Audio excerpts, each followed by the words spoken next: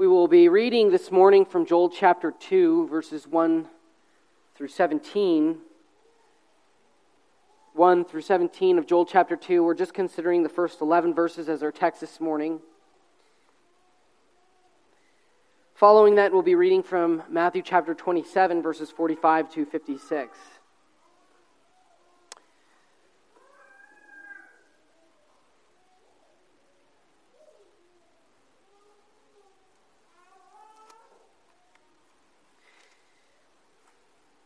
Hope that you will bear with me this morning.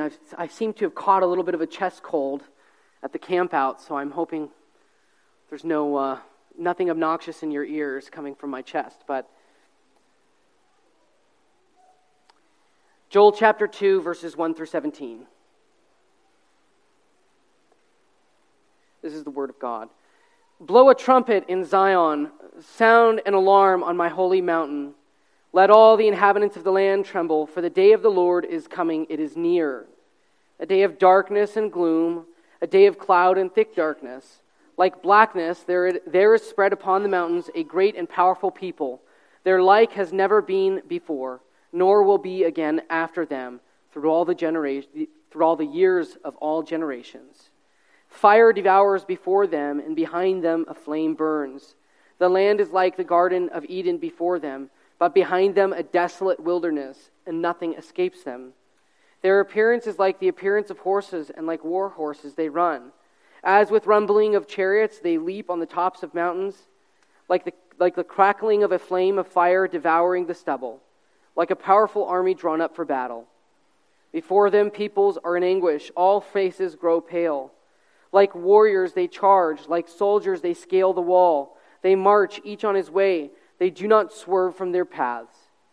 They do not jostle one another. Each marches in his path. They burst through the weapons and are not halted. They leap upon the city. They run upon the walls. They climb up into the houses. They enter through the windows like a thief. The earth quakes before them. The heavens tremble. The sun and the moon are darkened, and the stars withdraw their shining. The Lord utters his voice before his army, for his camp is exceedingly great. He who executes his word is powerful. For the day of the Lord is great and very awesome. Who can endure it? Yet even now declares the Lord, return to me with all your heart, with fasting and weeping and with mourning. And rend your hearts and not your garments. Return to the Lord your God, for he is gracious and merciful, slow to anger and abounding in steadfast love, and he relents over disaster. He who knows whether he will not turn and relent and leave a blessing behind him, a grain offering and a drink offering for the Lord your God. Blow the trumpet in Zion, consecrate a fast, call a solemn assembly. Gather the people, consecrate the congregation, assemble the elders. Gather the children, even nursing infants. Let the bridegroom leave his room and the bride her chamber.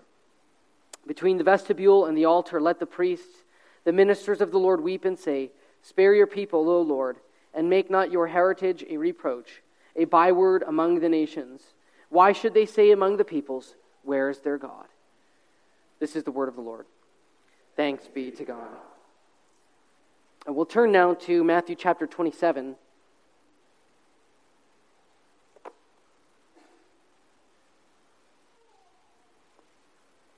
Verses 45 to 56.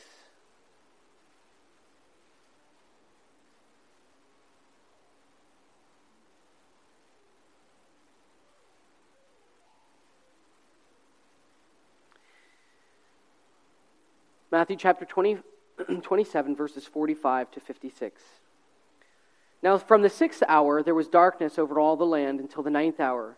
And about the 9th hour Jesus cried out with a loud voice, saying, Eli, Eli, lema sabachthani. That is, my God, why have you forsaken me?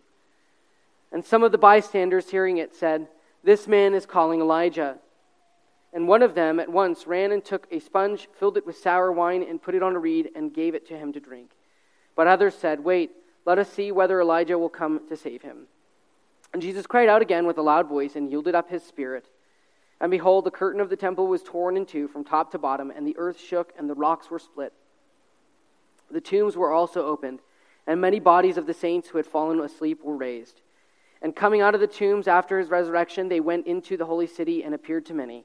When the centurion and those who were with him, keeping watch over Jesus, saw the earthquake and what took place, they were filled with awe and said, "Truly, this was the Son of God." There were also many women there, looking on from a distance, who had followed Jesus from Galilee, ministering to him. Among them were Mary Magdalene and Mary, the mother of James and Joseph, and the mother of the sons of Zebedee. This is the word of the Lord. Thanks be to God. There is significant discussion in Joel about what exactly chapter 2, verses 1 to 11 describes. There are two primary options. The first is that it's a coming invasion by a foreign army, which is prototypical or a foreshadowing of the coming of the Lord, a small day of the Lord-like judgment. And the second is that it is a metaphorical expansion on the locust invasion described in chapter 1. Now, discerning between these two positions is rather difficult, so I don't think the evidence is convincing enough either way, so I think either one works. The outcome is the same in both cases. In both cases, the people's attention is drawn to the disaster in order to move the people once again to repentance, as you see in the second half of the reading that we did. But I think this time, insofar as we're looking at the oracle of judgment, as it relates to the oracle of judgment in chapter 1, there's something new, there's something different. There's no way out, they are coming, as one wizard said. The point here being that I think that Joel's purpose here is to so dash their hopes of deliverance and resources from elsewhere that they would indeed turn to the Lord. You'll also notice that in Joel chapter 2, verses 1 to 11, contrasted with chapter 1, there's no call to wake up here, and there's also no call to repent. It is, for the most part, at least inside the declaration of judgment, just an oracle of coming cataclysm. There's no hope, there's no call to awake, no call to arise, no call to specific groups. He is painting a picture of what is coming. And so I find it to be a really interesting passage, and the main point of it is indeed to herald a great day of judgment when the Lord rides out in judgment against his own people, the wicked in his own house, and a day from which, for them, there is no escape. And it's not just that there's no escape, but as we see in verse 15 of this chapter, they will go on to turn to the Lord. They'll say, "Blow a trumpet in Zion, consecrate a fast, and call a solemn assembly." And that is extended in verse 16. But in terms of the conventional wisdom, even if there is repentance that's given later on in the chapter, in terms of the conventional wisdom that they have, nothing will do. And this was, in fact, actually a very serious problem for the people of Israel and for the people of Judah during the Old Testament period. It was very common for them, when met with some sort of cataclysmic disaster, to, before they go to the Lord, to instead turn to their counselors and say, "Well, what should we do?" And the habit would be, "Well, let's go to Egypt. Let's go and make a deal with Egypt and see if they can't deal with us with this problem of Assyria, or with this problem of Babylon." So it would seem then that that's what Joel is doing. Okay, this is not enough. You can't go to them. You can't go to anything. There's no escape from the army that's coming. So despite this reality, this very plain message of total and complete judgment, the picture that they're getting in this onslaughting army, I think that what we'll find is that Joel is doing something additional to that. We want to draw out from our passage today. Judgment is what's plain in the text, but that still evokes something, that still produces something. Joel's purpose here is broader, and its meaning in the scheme of redemptive history extends beyond simply this announcement of judgment into Christ himself. And it draws the people there from their recognition that nothing else can be done. So I want to look at that this morning in three ways. The first is absolute judgment, the second is absolute purpose, and the third is absolute payment. absolute judgment, absolute purpose, absolute payment. So first, judgment. So the passage stands as a whole, as one unified picture of the day of the Lord, from the beginning of verse 1 to the end of verse 11. And it's a picture of what's associated with this coming day of the Lord. And what's presented to us is total and utter absolute coming judgment. There's no escape. At the end of verse 1, he announces that the day of the Lord is coming. Now, he did this in chapter 1, but now in chapter 2, there's movement to this. It's not just that it's coming, it's not just that it's near, but rather it is also coming. It's arriving. It's around the corner. And it adds to this oracle a sense of urgency. And it possibly indicates that if this is not just another announcement of judgment, but because it's not the same announcement of judgment, but it's a different one, because the repentance offered in chapter 1, in the second half of chapter 1, was either insufficient, or at this point it's been abandoned and they've returned to their sins. And he goes on in verse 2 to say this: a day of darkness, and describing this day. It's a day of darkness, a day of gloom, a day of clouds and thick darkness, like blackness that is spread out upon the mountains, a great and powerful people, whose like before has never been, nor will be again after them through all the years of the generations. So here we then have, as he's describing this day, the army that encroaches with it. And it's a description of darkness and gloom, an army so great that it literally has never been seen before, and nothing ever to come after it will compare. And associated with this army is utter darkness, utter blackness. The skies go dark. The cosmos itself reacts to their approaching march. Now, this language that describes the skies, this darkness, this gloom, these clouds, and this thick darkness is very interesting language. This is language that's almost exclusively used in Scripture to describe God's appearing in holy judgment. So you'll remember in Hebrews chapter 12, the language that it uses there. You have not come to what may be touched, but a blazing fire and darkness and gloom and tempest. It's the same language. It was similarly used in Exodus chapter 19 to describe Israel before the mountain of Sinai, after God had brought them out from Egypt. There's a stern warning placed alongside the mountain upon which these dark clouds had overshadowed and had come. Don't touch the mountain, lest you shall surely die. So it indicates to us that there's this, when this theophanic, this language of God's appearing, theophany, when this language is used in the Old Testament, it's describing God's appearing in righteous, terrifying judgment. And this is oftentimes heavily associated with His holiness. And so this army then that comes with this darkness is much like the locust described in chapter 1. It's described as having the effects of fire, of devouring everything before it and in front of them. So they leave, like fire, they consume what's in front of them, and behind them they leave only ashes and embers. And it's not just any land that they are devouring, but the lush new Eden, the land flowing with milk and honey that God had installed the people of Israel into. And so in verse 3, as this army comes forth, nothing is left in this Garden of Eden. Only a trail of destruction in their wake. And notice also too, fire also is language for God's appearing. Theophanic language. Nothing is left and nothing escapes before His glorious, all-consuming presence. Joel then goes on in verses 4 to 5 to describe the army's appearance.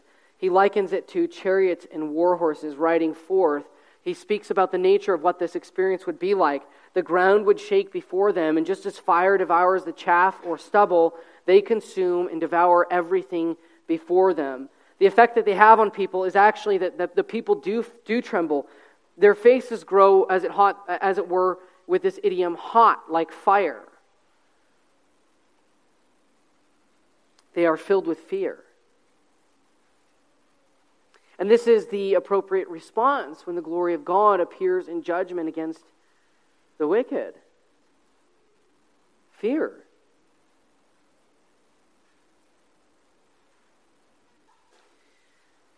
In verses 7 to 9, Joel goes on to describe the performance of this army, and it's quite a terrifying image.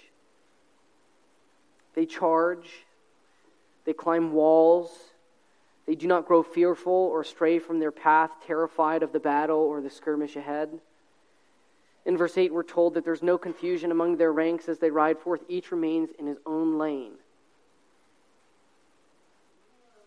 They also remain unstruck by weapons and javelins of the enemy armies. Can you imagine that? An army so well trained that riding forth on chariots, they don't get confused, they don't mix, they don't bump into each other. As they rush forward like infantry, they do not become overcome by fear and turn around knowing that of the chaos that ensues.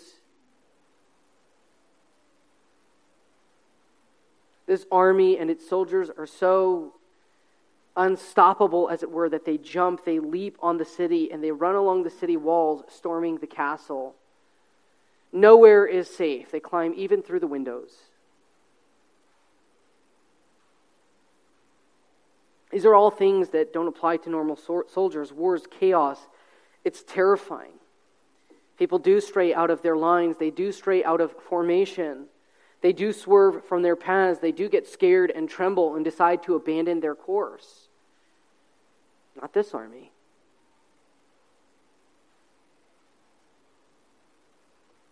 This would be shocking to the people of Judah hearing this as a description of the invasion of the holy city of Zion that is now in a state of alarm. They believed not only that the Lord was on their side, but that Zion, that Jerusalem was impenetrable, that nothing could break it. Here, however, they hear of an army unfazed by the walls or the armies of Jerusalem, and instead they make it look like cannon fodder.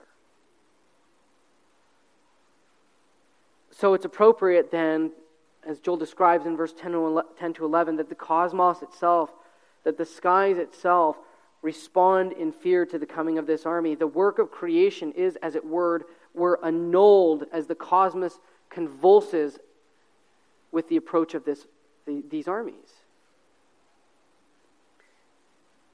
And this cosmological upheaval, the overturning of even the operations of the sun and the moon, is also, by the way, common language for theophany, for God's appearing.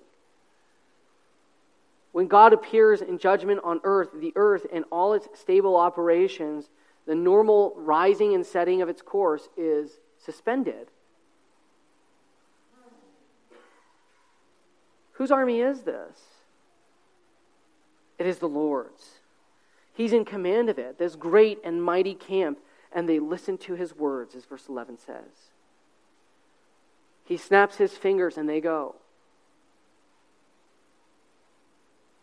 So it all leads up to this final question announced through a rather rhetorical question.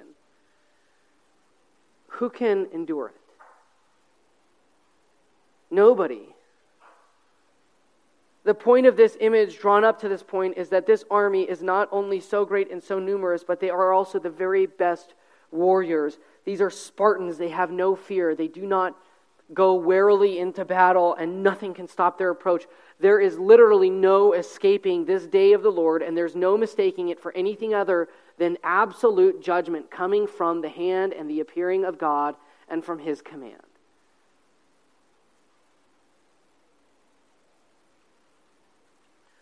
So I can't help then but wonder, as I interact with this, why another oracle of judgment? I mean, it seems fairly similar to the oracle of the locust, where everything was completely decimated, where nothing was left behind. There was no escaping. There was no undoing what the damage that had been done. Is there a plain and absolute purpose to it?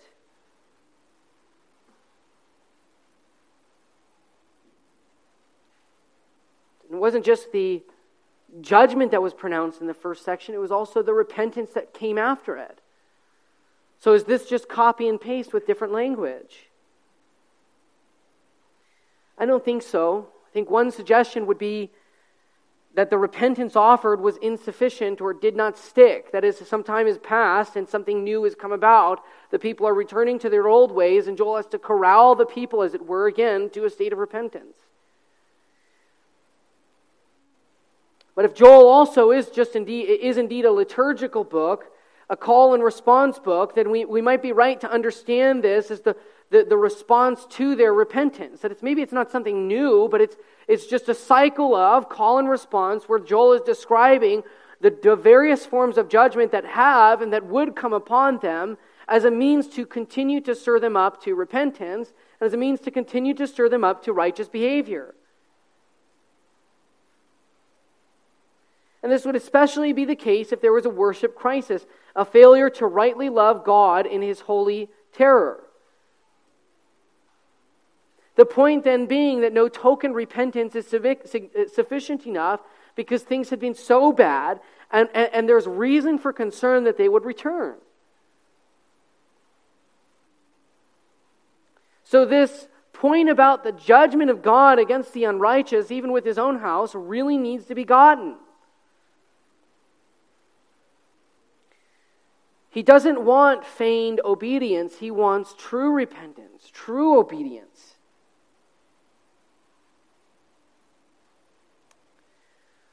Another product of this, another purpose behind this, is that they would see the greatness of their sin. Not just that they would repent, but they would see God's writing out in judgment against them and draw out this sense of guilt and tragedy on their part. That they would understand just how grievous they had sinned against God. The holy God who appeared to Israel in Sinai upon the mountain, which they could not touch, is now arriving in cataclysmic judgment in the form of an army before them. The same language, after all, is used in both passages. This thick, dark clouds of judgment. And so here, as it were, God is, as it were, mounting up to ride out against His own people. And so the product is that rightly they should be terrified. Rightly they should recognize, if this is what God does, see how holy He is. If this is the consequence, see how great my sin is.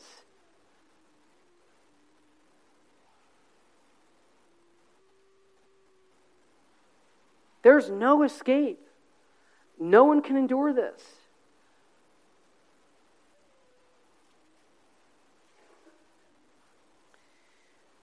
So it is also that no token solution will do.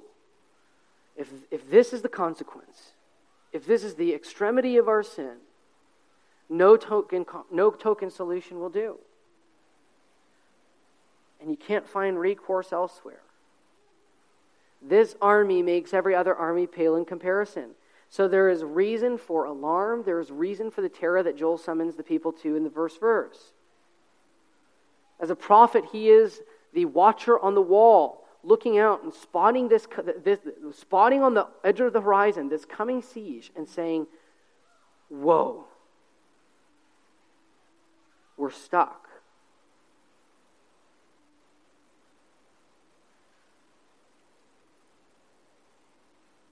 Not only that, but there's no foreign nation that we can go to for aid. There's no one that can match the might of this army. There are no wise counselors you can reach out to and no emissaries you can send down to Egypt for deliverance.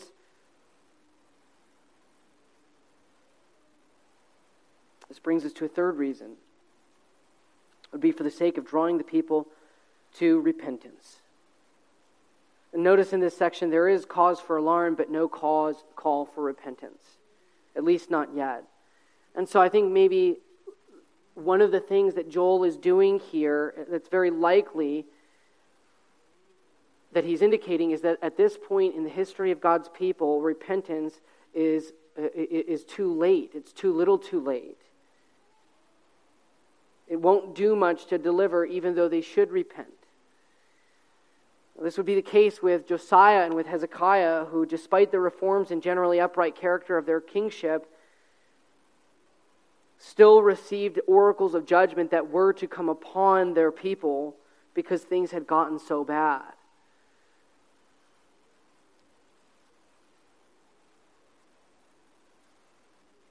And we see that reflected in the verses that follow our text today.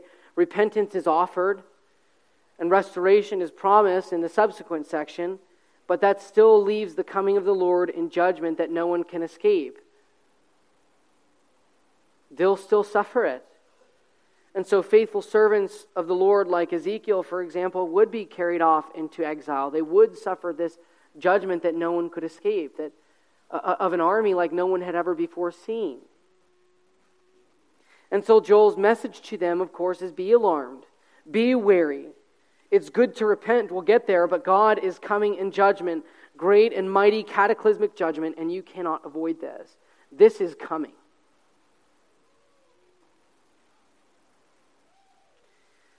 Now, at first level, we see this passage fulfilled in exile.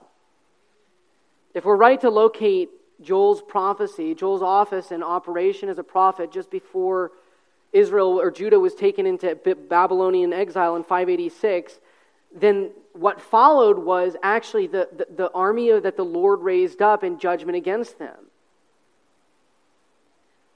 It wasn't the armies coming to Israel's aid as they expected it, but it actually does right out against them here. And so there's a reversal to Israel's hope. Instead of a myriads or thousands of winged hosts and the heavenly army coming to their aid, Joel describes armies coming in devastating judgment against their own people. It would be a shock to them. And so in some sense, they offer up their own payment for their own guilt in this place in the first level fulfillment within the context of the Old Testament. This is located, of course, within the Mosaic covenant, within the covenant that God made with Israel at Sinai. And so for their disobedience, it was prophesied that judgment would come. And now it's coming. And if anything, it's an indicator of just how bad things had got by this time. So the fact that in these 11 verses at face value there is no hope described in these passages, in this passage, isn't actually surprising to us. If things are this bad, if things are so bad and there's a worship crisis and God is pronouncing judgment that cannot be escaped, it shouldn't be shocking to us that actually does come upon the people of Israel, because that was the terms they'd agreed to with Moses.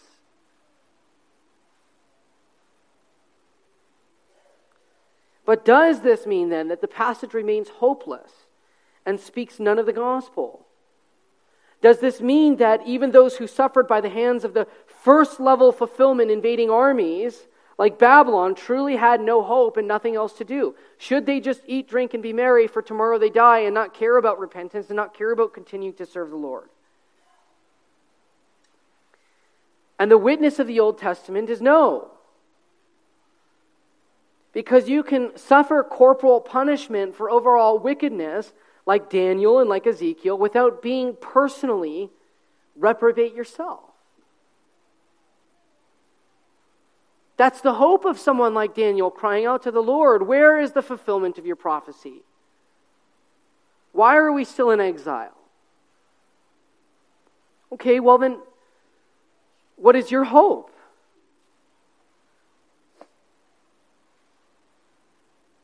Do you suffer some kind of day of the Lord-like judgment that Israel faced? And the answer is no. First and foremost, we're within a different covenant, the new covenant, the better covenant. But secondarily, the day of the Lord has an unfolding like fulfillment in the same way that there is an unfolding to the kingdom of God, in the same way that there's an unfolding to the advent of Christ. There are multiple levels of fulfillment. And so the reality is that at some point, the picture of the day of the Lord that we get in the Old Testament, when God raised up the armies in Babylon and Assyria to judge his own people, will be surpassed by the real thing. That's just a picture. And from the second day of the real day of the Lord, the fullness of the day of the Lord, there will be no escape. There will be no deliverance anywhere you look. Then the cosmic order will be overturned and the foundations of the earth will quake. Then nothing can endure. And though there may not be hope in the face of this passage or any means of deliverance for the wicked given in this passage, there is hope proclaimed to those who put their faith and trust in Jesus Christ.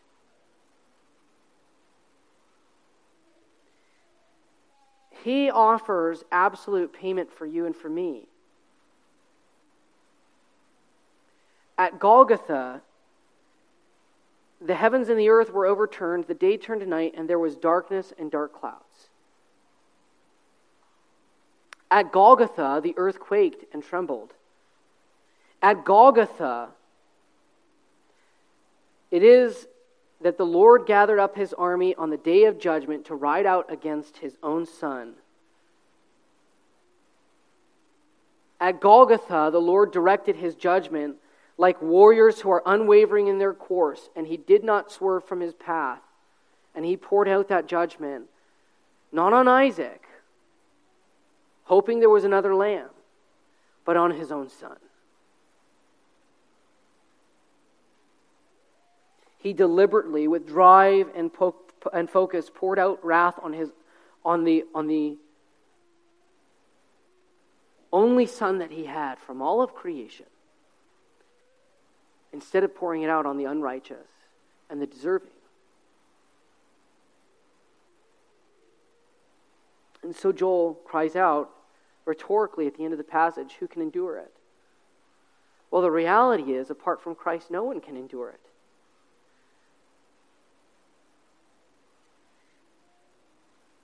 I'm reminded of the Heidelberg Catechism question and answer 17 here. Why must he, that is Christ, be true God? So that by the power of his divinity he might bear in his humanity the weight of God's wrath and earn for us and restore to us righteousness and life. So, no other recourse will do. The day of judgment is coming. No other deliverer will do. Nothing else can withstand the day when God rides out in judgment against the wicked. The only one who is able and who is powerful to endure that is the Lord Jesus Christ, who by the power of his divinity was able to withstand the judgment of God against sin.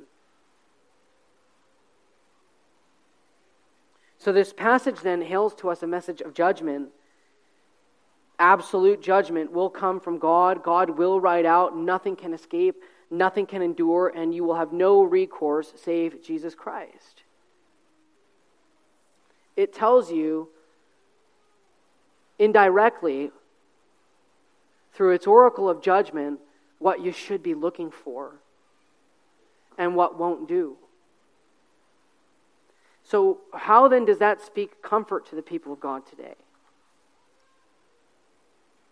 I think it's very simple. You can very simply be happy that you're found in him.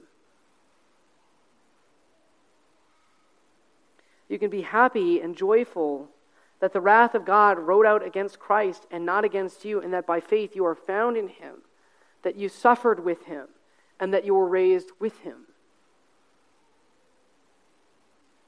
And certainly I think at street level, if he is a faithful enough Father, Savior, Redeemer, and God to deliver us by the hand of his own Son from his own mighty judgment, the likes of which had never before seen and would never be seen again, then he is faithful enough to care for, to order, to sustain, and to deliver you from whatever trials you endure in your day-to-day life. This passage heralds one simple message. Only one can endure, and you're found with him. Let's pray.